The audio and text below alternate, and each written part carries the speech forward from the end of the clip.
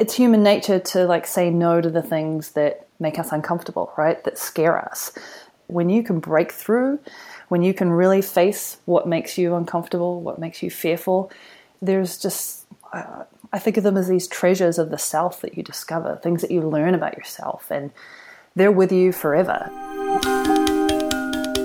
I'm Jocelyn K. Glei, and this is Hurry Slowly, a podcast about pacing yourself, where I explore how you can avoid burnout, improve your productivity, and activate your creative mind, all through the simple act of slowing down.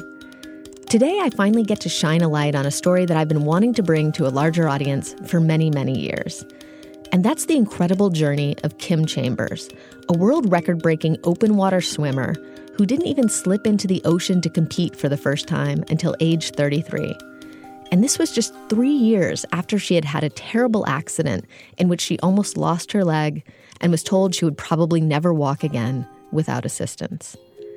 Undaunted, Kim found her freedom in the water, and just 5 years later went on to become the third woman ever to complete the Ocean's 7, a series of the toughest ocean water swims in the world. In this conversation, Kim and I plunge headfirst into the topic of risk-taking, getting into the nitty-gritty of what it looks like to set ambitious goals and step outside your comfort zone again and again as you push yourself to achieve them. Now, you might be thinking risk-taking seems like a rather odd topic for a show that's all about learning how to hurry slowly. But I'll ask you to reserve your judgment until the end of the show. My hypothesis is actually that risk-taking is much more of a slow burn process than we suspect. Kim and I dig deep into the concept of calculated risk-taking in particular, the idea that true risk and the incredible accomplishments that result from it is almost always preceded by a lot of trial and error, incremental growth, and deliberate stretch goals. We also talk about Kim's curious double life, what it's like to be just a regular gal working at Adobe by day, and an elite athlete who swims through the Red Triangle, where nearly 1/3 of the world's shark attacks happen, by night. Let's get into it. Let's start by talking about the dramatic event that unfolded about 10 years ago that ultimately led to your taking up swimming in the first place. Can you describe what happened? Yeah, so gosh, I can hardly believe it's been 10 years. So I was, working the corporate life. I was actually a freelancer at the time and living in San Francisco. And I look back on it and I think I was living sort of a very superficial life. And I often think that things happen for a reason, because I was on my way to a job. I was in a hurry, and I lost my footing on the staircase where I was living with my boyfriend at the time. Slid down the staircase, hit my head, but I hit my right leg with such force on this big ceramic pot at the bottom of the stairs that I had placed there.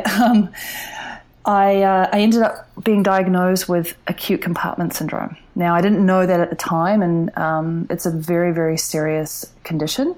I have a very high pain tolerance, having been a ballerina for 15 years, and I didn't really realize how bad it was. My legs started swelling, and my next memory is waking up post-surgery where they've performed what's called a fasciotomy to save my leg. And they're telling me I was 30 minutes from amputation and I have a 1% chance of walking unassisted again, all from falling down a staircase.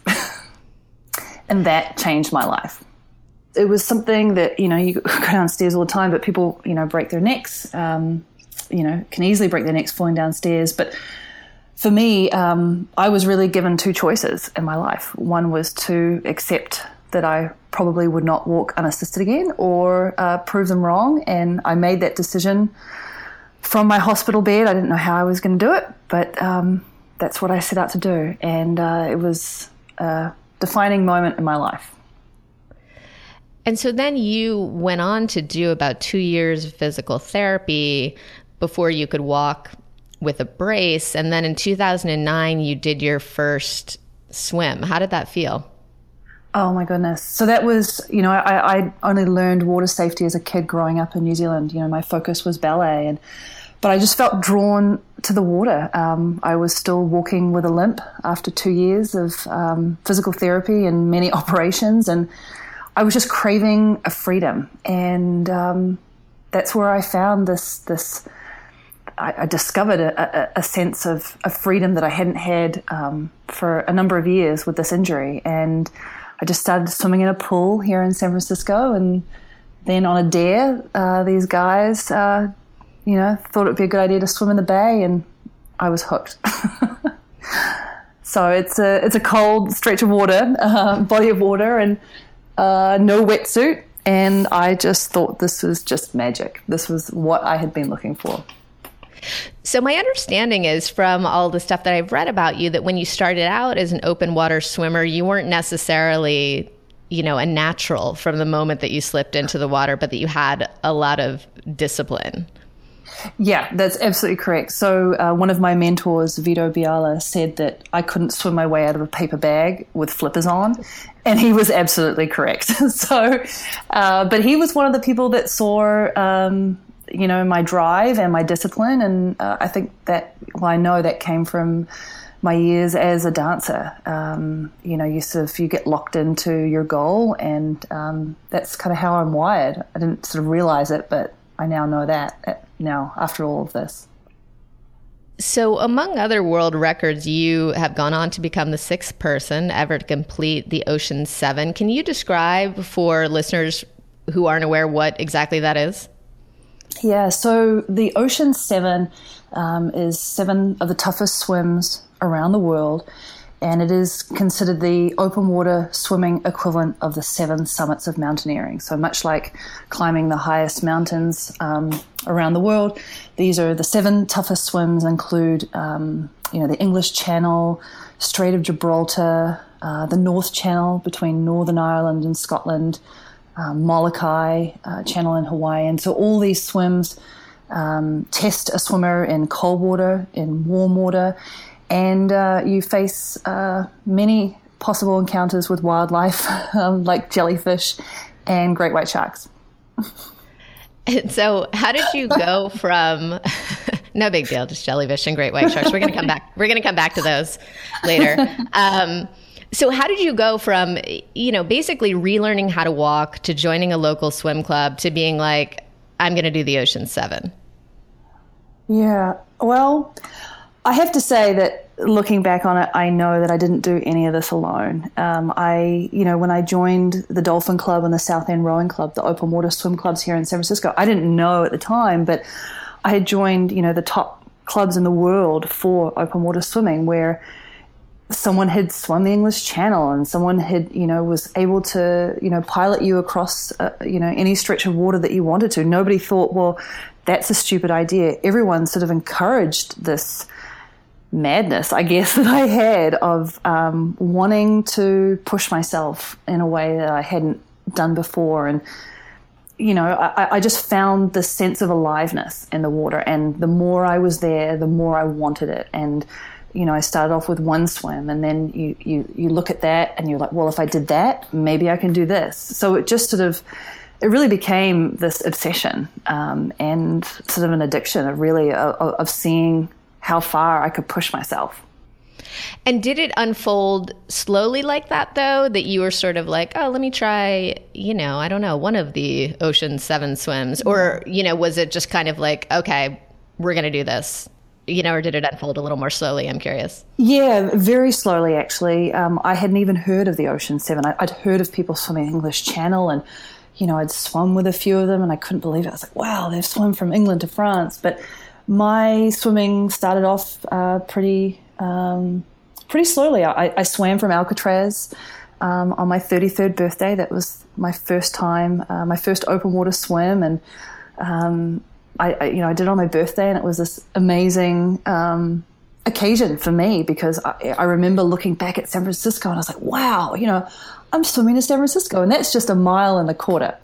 And then, I just started to do more swims and joined this team called Night Train Swimmers, and they were doing swims for charity, and it started to accelerate with these relay swims out to the Farallones, where, you rotate in hour-long shifts. You're a team of 6. And then really I got ahead of myself. I thought, well, I was going to do a relay across the English Channel, and my roommate at the time was like, well, you're over there in England, why don't you just do a solo as well? And I was like, that's a great idea. Well, it turned out to be a really stupid idea.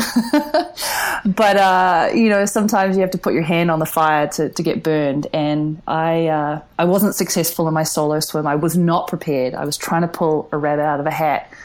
But I came back, with my tail between my legs and vowed that I would go back and finish that swim. And so I picked the first swim that really resonated with me as my first successful solo, which was a swim at home in New Zealand between the North and South Island.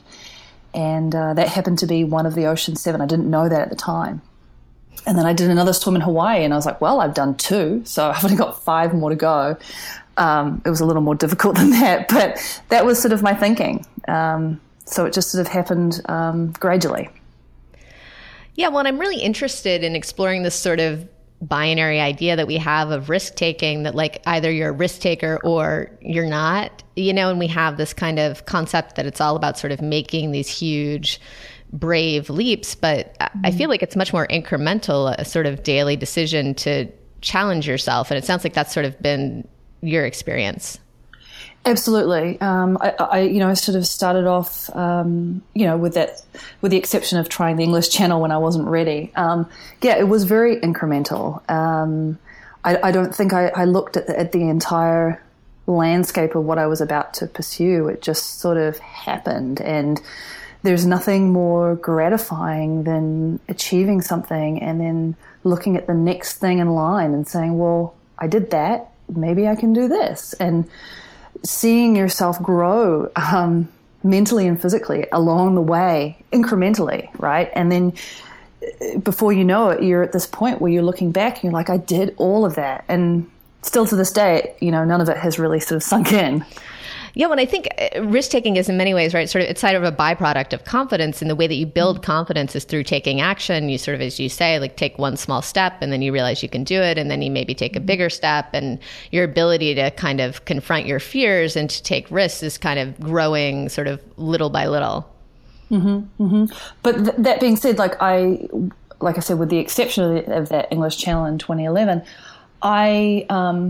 the risks that I have taken with these swims, and there's a certain allure for me, because open water swimming is not in a closed course. It's not a closed course. You're dealing with the unknown of nature, and you can only control what you can control. But that being said, I have never attempted anything since that unsuccessful English Channel swim that I haven't been fully prepared for. So while there is risk involved, there is a tremendous amount of preparation, mental and physical. Would you describe yourself as a risk taker? Yes.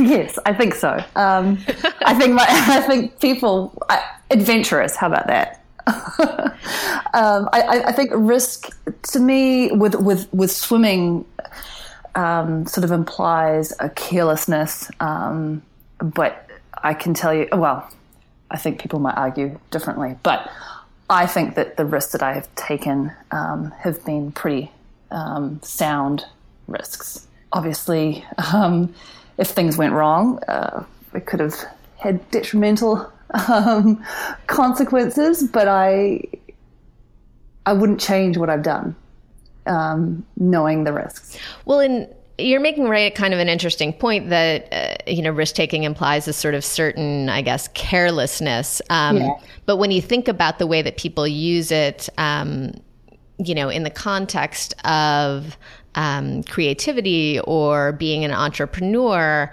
it's very much a sort of ideal that's kind of held up, right? So is there do you think that there's a better word for that kind of captures more what you think the actual experience is? Well, for me personally, it has really been this exploration of it is you are pushing boundaries. I guess there's risks with anything that we do, but it's very calculated, I guess. So I'm trying to think of a different word, but I really, the thought and the preparation and also understanding what could go wrong. You have to understand that, and you have to be okay with that, and the people in your life have to be okay with that, and maybe that makes them just as crazy as you.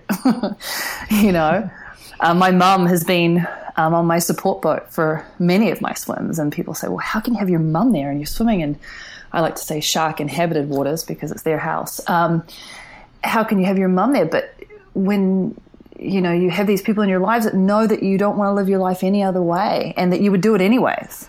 And then also to know the benefits of I guess, what we're calling risk-taking, really. I think they outweigh the risks.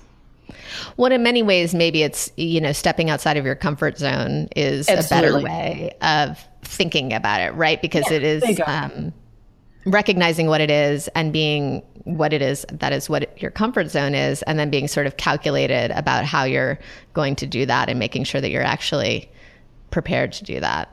Yeah, I like that because, it is definitely, it's human nature to say no to the things that make us uncomfortable, right? That scare us. In my sport, there's a lot of things that are pretty scary.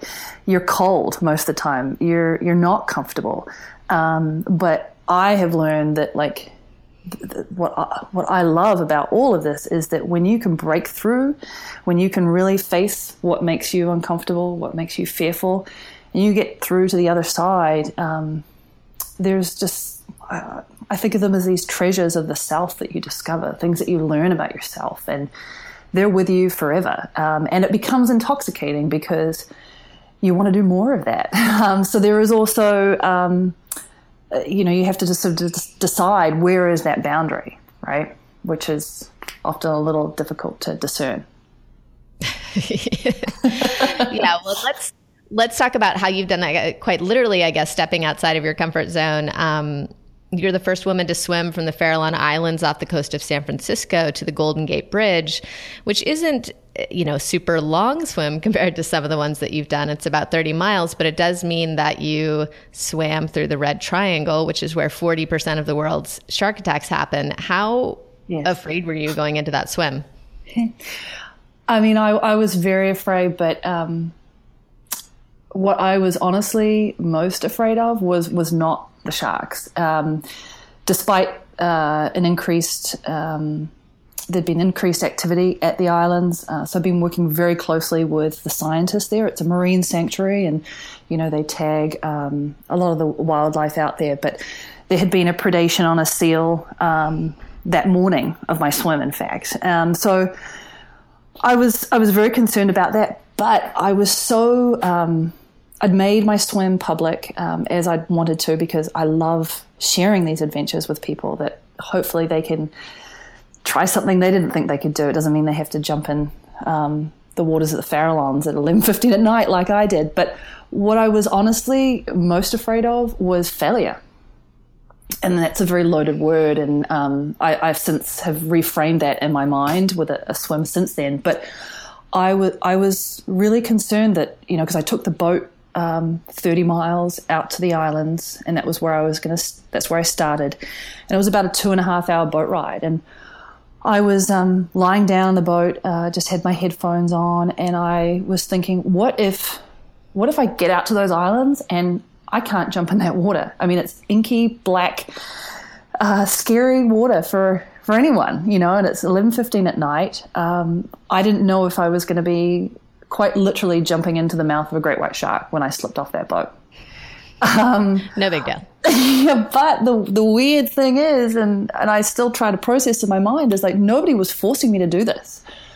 But I wanted to experience this because I knew the rewards for myself, not monetary or notoriety or anything like that, but more of these treasures in yourself when you really push through that fear. And so I wasn't not going to do it, but there was this part of me that was like, well, what if I can't do it? And, everyone was watching. And so that was what I was most afraid of. But the sharks were definitely a factor. Just sort of a background concern.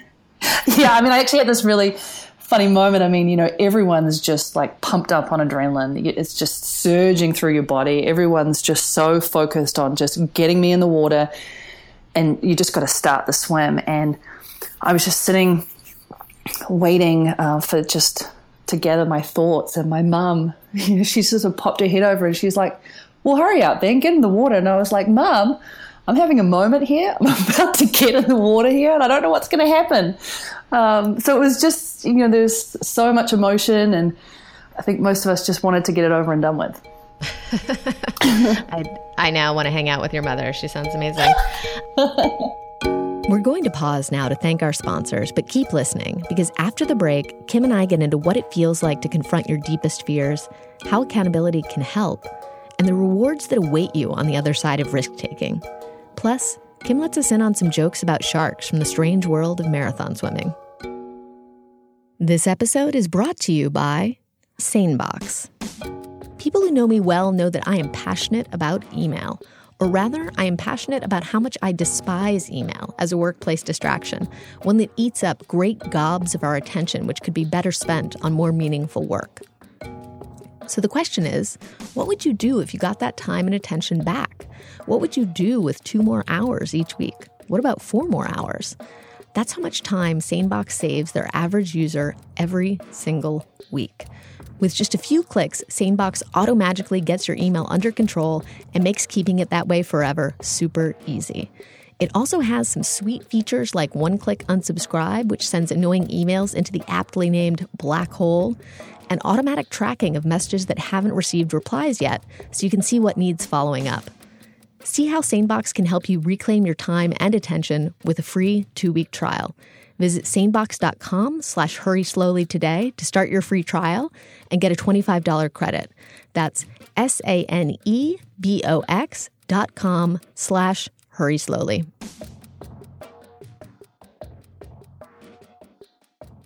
You talked about the importance of, obviously not being able to do any of this without the team that surrounds you, all the people on the boat, people, like your mother who are there cheering you on, but also having the importance of kind of having announced this publicly. I mean, I feel like that accountability is really important when you're trying to push your limits. Yes, absolutely. I know some people that like to keep things very, very tight to their chest before they do a swim. They might even not announce it until they're halfway done. But for me, there is some accountability, and also just a real joy of sharing this with people, because it is a little bit unusual what I'm doing, and I feel profoundly transformed from all this, and I just want people to just feel a little bit of what I get to feel, and really, again, like I said, hopefully encouraging, inspiring someone to do something they didn't think they could do. So I love sharing this with people, and I also do a lot of these swims for a cause, for a charity. So bringing people along, and you think of them when you go through these swims. That swim was 17 hours and 12 minutes, I think, and you go through some patches that are really, really difficult mentally, and you have to push through. And the rules of open water swimming are that, some people think, do you sleep on the boat in the middle of the night? No, you are in the water. You cannot touch the boat. You cannot have any physical contact with anyone on the boat. But I could tell you, the boat is 10 yards from you, and you're in so much pain. You're cold. You're scared. And all you have to do to make all of that go away is touch the boat, and it's right there. So when you can think of the people that you brought along on the journey, and that accountability, right, that people are, I have a spot tracker, a GPS tracker that people can follow my swim live from their computer or a phone. You don't want to disappoint anyone, and you think of them all willing you along, and it's a pretty amazing feeling. Yeah, when I feel like that kind of public accountability is just super important for any type of project, whether you're doing, open water swim or, something maybe less related to confronting sharks. Yes. Yes. But mind you, I was just a guest in their living room. So I was, that's what I think of it. So I feel very lucky that they let me go through the middle of the night. Someone said to me, there was some joke going around on Facebook, and it said, if someone came into my household house in the middle of the night wearing just a Speedo, I'd probably kill him too. And I just thought that was really these are the jokes we have in open water swimming. So there you go. Nice. You mentioned, inspiring people. And I think in many ways, it's really easy to look at what you've accomplished and be incredibly inspired, but at the same time, maybe not necessarily relate to it in a certain way. So like right now, for instance, for me, my big risk is like investing all of my time and energy in a podcast and hoping it succeeds, right? But that's not exactly like kind of swimming miles through the dark and, shark infested water. How do the fears that you confront in the water and kind of the risks that you take there, like feed back into, kind of what you do in your working life or in your personal life? Yeah, I mean, first of all, I think like fear is all relative. Like we're all afraid of certain things, and it's not making one fear better or superior than the other. But I think that it has definitely, what I have done and what I'm still doing, definitely feeds into my life on land, if you will. It gives you a perspective. You don't, I don't know, I'm not easily bothered by things because I have truly experienced life at that edge. I almost died on my swim from Northern Ireland to Scotland from jellyfish toxicity, and I spent time in a respiratory ward and a cardiac ward. And, and also I think just I walk around with an immense sense of gratitude from having had these experiences and also realizing that this wasn't really supposed to be my life, and thinking back on something that was, at the time, the worst possible thing that I thought could ever happen to me with my leg ended up being the best thing. And, and so with having faced fear and having experienced real primal fear where you are the only human in the water, there's no one else in the water with me, and you're in water that's 6,000 feet deep and there's anything could swim underneath you, beside you, or eat you for a snack. It does make my life on land a little bit difficult at times, to be honest, because I feel really drawn to that edge, and I look around, even when I drive around the city and you're on the freeway and there's all these signs saying, slow down, curve ahead, or bump in the road. And when you're out there in the ocean, like it is so primal. All your senses are heightened, and it is life at that edge. So, in some ways I feel like I have a bit of a double life because I have a corporate job. I work at Adobe and I love that too, because I love the people, and I'm in this role where I get to help others and I have a purpose. So it's a very full life, but it's a bit strange, really. Yeah, kind of going from like a conference call to confronting, jellyfish that might kill you. I could see that. Yeah. I definitely feel like sort of the calming presence, because you just, I don't know, in many ways I feel like I tell people I feel like my soul has a few more wrinkles with each of these swims. You just feel older. And it gives you this perspective where, I don't know, you just have a sense of calm, I guess, when people get upset about certain things or worried about deadlines. And it's like, it's not the end of the world sort of thing.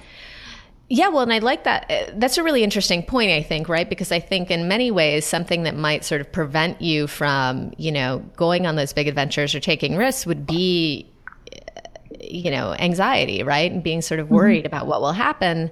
But I kind of like that idea that when you take those risks, when you do those things, when you go for what some people call a stretch goal, right? It's called a stretch goal for a reason. So stretch, but then when you snap back, you snap back a little bigger, like a little more expansive, a little maybe less anxious about these kind of smaller concerns than you would have been before.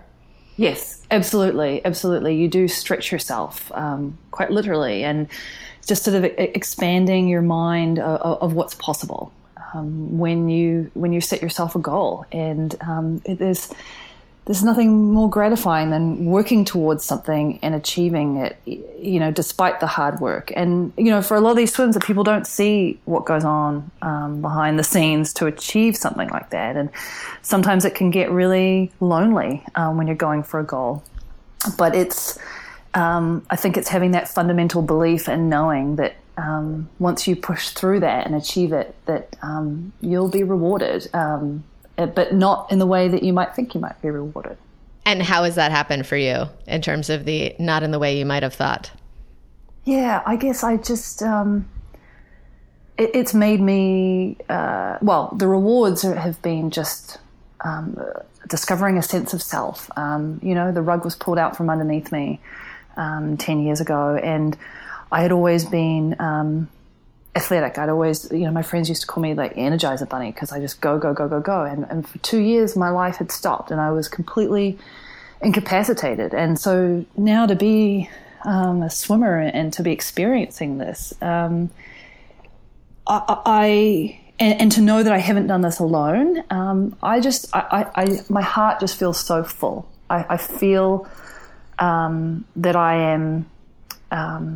I have all this gratitude in my heart, and also that I know that I'm achieving things that I didn't think I could do, but I also want to just do more of them. I thought that there would be this sense of this peacefulness, but it was brief. But there's this drive where you just like you're wanting to keep pushing yourself, which is a little dangerous. Yeah. I'm familiar with it to a certain degree. You said that you thought there would be a feeling of peacefulness. When? Yeah. Well, I mean, when I'd completed my Farallon swim, you know, after I'd done the Ocean 7, I'd done the Farallons, you know, I wanted to be the first woman because I've swum out at those islands many times, and it's just this wonderland of marine life, and it's just, you know, my mentor Vito says it's like being in heaven and speaking to the devil at the same time. It's and so I thought that, you know, having achieved that, there would be this just this sense of accomplishment, and there is. But then it's just like, well, I want to push myself even further. And last year I tried to swim from Sacramento to San Francisco, 93 miles. But the weather conditions had deteriorated, and I only swam 54 miles, which was still my greatest distance personally. So I didn't see it as a failure, sort of coming back to my fear with the Farallons. But yeah, I think you just want to keep pushing yourself, and also just you're forever changed. Not to say you're any better than anybody else. It's just that when you have those experiences, everything else just seems really boring and superficial. And it doesn't fulfill me. Like, it doesn't fill my soul, if that makes any sense. Yes, I think it does. I mean, to go a little deeper into that, I wanted to talk about that specific swim and kind of, you know, thinking about setbacks. You had mentioned earlier, you know, that you had kind of reframed your idea of failure, I presume, after that particular swim. I mean, how did you feel in that moment? And then how have you kind of reframed it, you know, now further on? That was last fall, I believe. Yeah, so that swim, was cut short. I swam 54 miles. I've been swimming nonstop for over 24 hours. But I had trained to swim over 40 hours. So, you know, I'd been training ever since my Farallon swim, and for 3 months, the bulk of my training included, you know, swimming every morning before work and after work, and then every Friday night I would swim the equivalent of an English Channel through the night. Stay up all day Saturday. So I knew going into that swim that I could put my hand on my heart and say that I had given it everything. I would have been really, I think, upset having been, you know, when I was pulled from the water, because the weather conditions deteriorated. So when the wind picks up, it's impossible to do a swim, and it's not safe. So they pulled me onto the boat, and I was just grinning ear to ear because I knew I had a lot of energy left in the tank, and I knew it was out of my control. And that's the draw for me with doing these swims, is you can only control what you can control, and the rest is up to Mother Nature. And I've been very lucky on all my other swims that the conditions have just sort of come together and have made me been able to do those swims. But I knew that I had given it everything, and so I didn't see it as a failure. I think I would be very upset with myself if I decided one of those Friday nights that I was going to go out with my friends or something. But I didn't. When I lock into a goal, there's that discipline. I give it everything. And so I was very, very proud of myself, actually. I didn't see it as a failure, and that was huge for me personally. Huge. And how does that change things for you going forward? I've been thinking about other goals, and it makes me less afraid of failure. That, like I said, that was my main concern with my Farallon Islands. So it wasn't the risk of a shark attack, and people would think I'm mad for having more weight on failure than a shark attack. But that was how I was thinking. And now I see failure as growth. Because I was still able to swim longer than I'd ever swum before. So seeing it in a positive frame and not negative, and it's allowed me to think about new goals that I want to pursue and not be afraid. But knowing that I have given it, that I am fully prepared for that goal. So not being careless and just going for something, but thinking of something bigger. Yeah, when I like this, I think it's extremely useful to sort of think about what's, as you were saying, out of your control and in your control, right? So on that specific swim, when you were swimming from Sacramento to Tiburon, right, the weather picked up and the current got choppy, and you just couldn't make forward progress, because of the weather situation. And it was funny, I was reading, as I was preparing for this interview, I was reading about that particular swim, and I was actually thinking about, I don't know if you're familiar with it. There's this really beautiful photo series by this artist, Ronnie Horn. Oh. And it's called You Are the Weather. Oh. And it's all these photos of a woman standing in a pool, oddly enough. And she just has these different facial expressions. It's 50 photos or something of her with these different facial expressions. Yeah. And I don't know, in a way, it captures this idea, right? I think it's useful to bear in mind that, not everything is in our control when we're taking risks. Certain things like the weather, wind condition, water conditions literally are out of our control. But then I love the idea of that artwork that in many ways, you are the weather in your day to day. You always kind of control your attitude, and you control how you frame the ultimate outcome.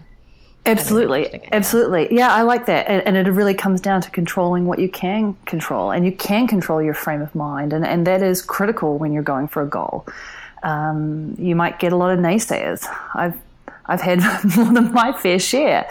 And not to let those negative voices, take over the positive thoughts that you do have, and the knowing that you are prepared. So, yeah, I like that. I have to check out her artwork. Well, I liked one of the quotes from, I think, one of the talks that you gave that I watched, which was, if you're not fearful, you're not pushing the limits of who you are. Yes. Yes, I fundamentally believe that. Yeah, well, and I like this idea of that, if you're particularly attuned to a certain fear that you have, that perhaps you should, walk toward it. Yeah, absolutely. And it's madness, right? Because it is human nature. It's part of survival. It's part of our fight or flight that if something seems dangerous, in my case, physically dangerous, you should not go and face that. But I really have discovered that by just going head on, or jumping in feet first into the deep end, that's where I personally thrive. I guess it's not for everybody. What are the criteria that you use for kind of deciding what goals you're going to set? And, what's the point when you're kind of oh, this is too risky or not? How do you decide that?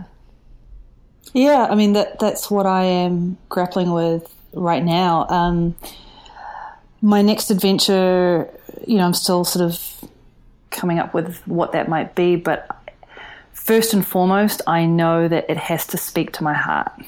I don't want to just, complete a swim just for the sake of completing it because nobody's done it or it's a world record or something like that, or even that it's going for a particular cause. First and foremost, it has to speak to my heart, and then I feel that everything flows from there because then you're filled with purpose.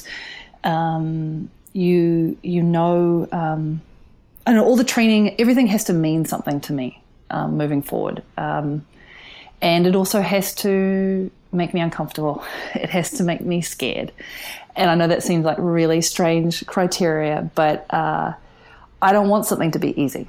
I want to have to work for it. And I struggle with, the things that I am mulling over in my head are that have pretty significant risks.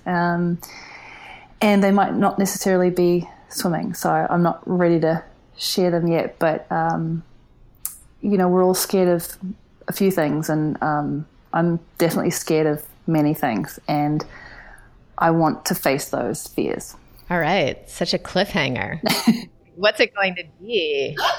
Dun, dun, dun. All right. I'm curious. Yeah. It's there's definitely a shift going on, but I'm definitely not done with my swimming. How about that? All right. I'll stay tuned. One of the reasons that I originally wanted to do this episode is that I love sports metaphors, because athletic endeavors allow us to see abstract concepts like grit or risk-taking played out in an extremely tangible physical way. You can literally see someone straining against the bounds of what they're capable of, and then watch them push through that barrier and come out on the other side. My own sport of choice is rock climbing, and one of the things that I love about it is that I can feel my fears, and I can feel the risks that I'm taking, and I can feel my strength grow in this very palpable way. It happens quite frequently that I'll do a climb and get stuck somewhere in the middle or near the finish, because I just don't seem to be tall enough to reach the next hold. So then I'll go do some other routes and keep climbing for a few more weeks, and then I'll come back to it. And lo and behold, when I come back to it, somehow I am taller. And it always surprises me. Like, how did that happen? And we're all taking small risks and making small gains like this in work and in life every single day. But we tend to sort of gloss right over them as we hurry along. We don't take stock of the skills we've gained little by little. That public speaking gig that scared the crap out of you, the raise you had to get yourself pumped up to ask for, the client pitch that, now that you think about it, you kind of nailed. And because we're not attentive to these small risks and the small gains that come from them, we think we're not ready. We think we're not tall enough, or strong enough, or confident enough. But what if you already are? There's only one way to find out. Next week, I'll be talking with best-selling author and artist Austin Kleon, who you may know from such books as Steal Like an Artist and Show Your Work. Our conversation focuses in on one of my favorite pet topics, digital versus analog. We get into questions like, when is it more productive to be working on your computer versus sitting down with a sketch pad? How writing and drawing can clarify your thinking, and why, size matters when it comes to mapping out your ideas. So be sure to tune in for that next Tuesday. I also have a special announcement/request related to today's episode. As you know, Kim kind of left us with a cliffhanger at the end of our conversation.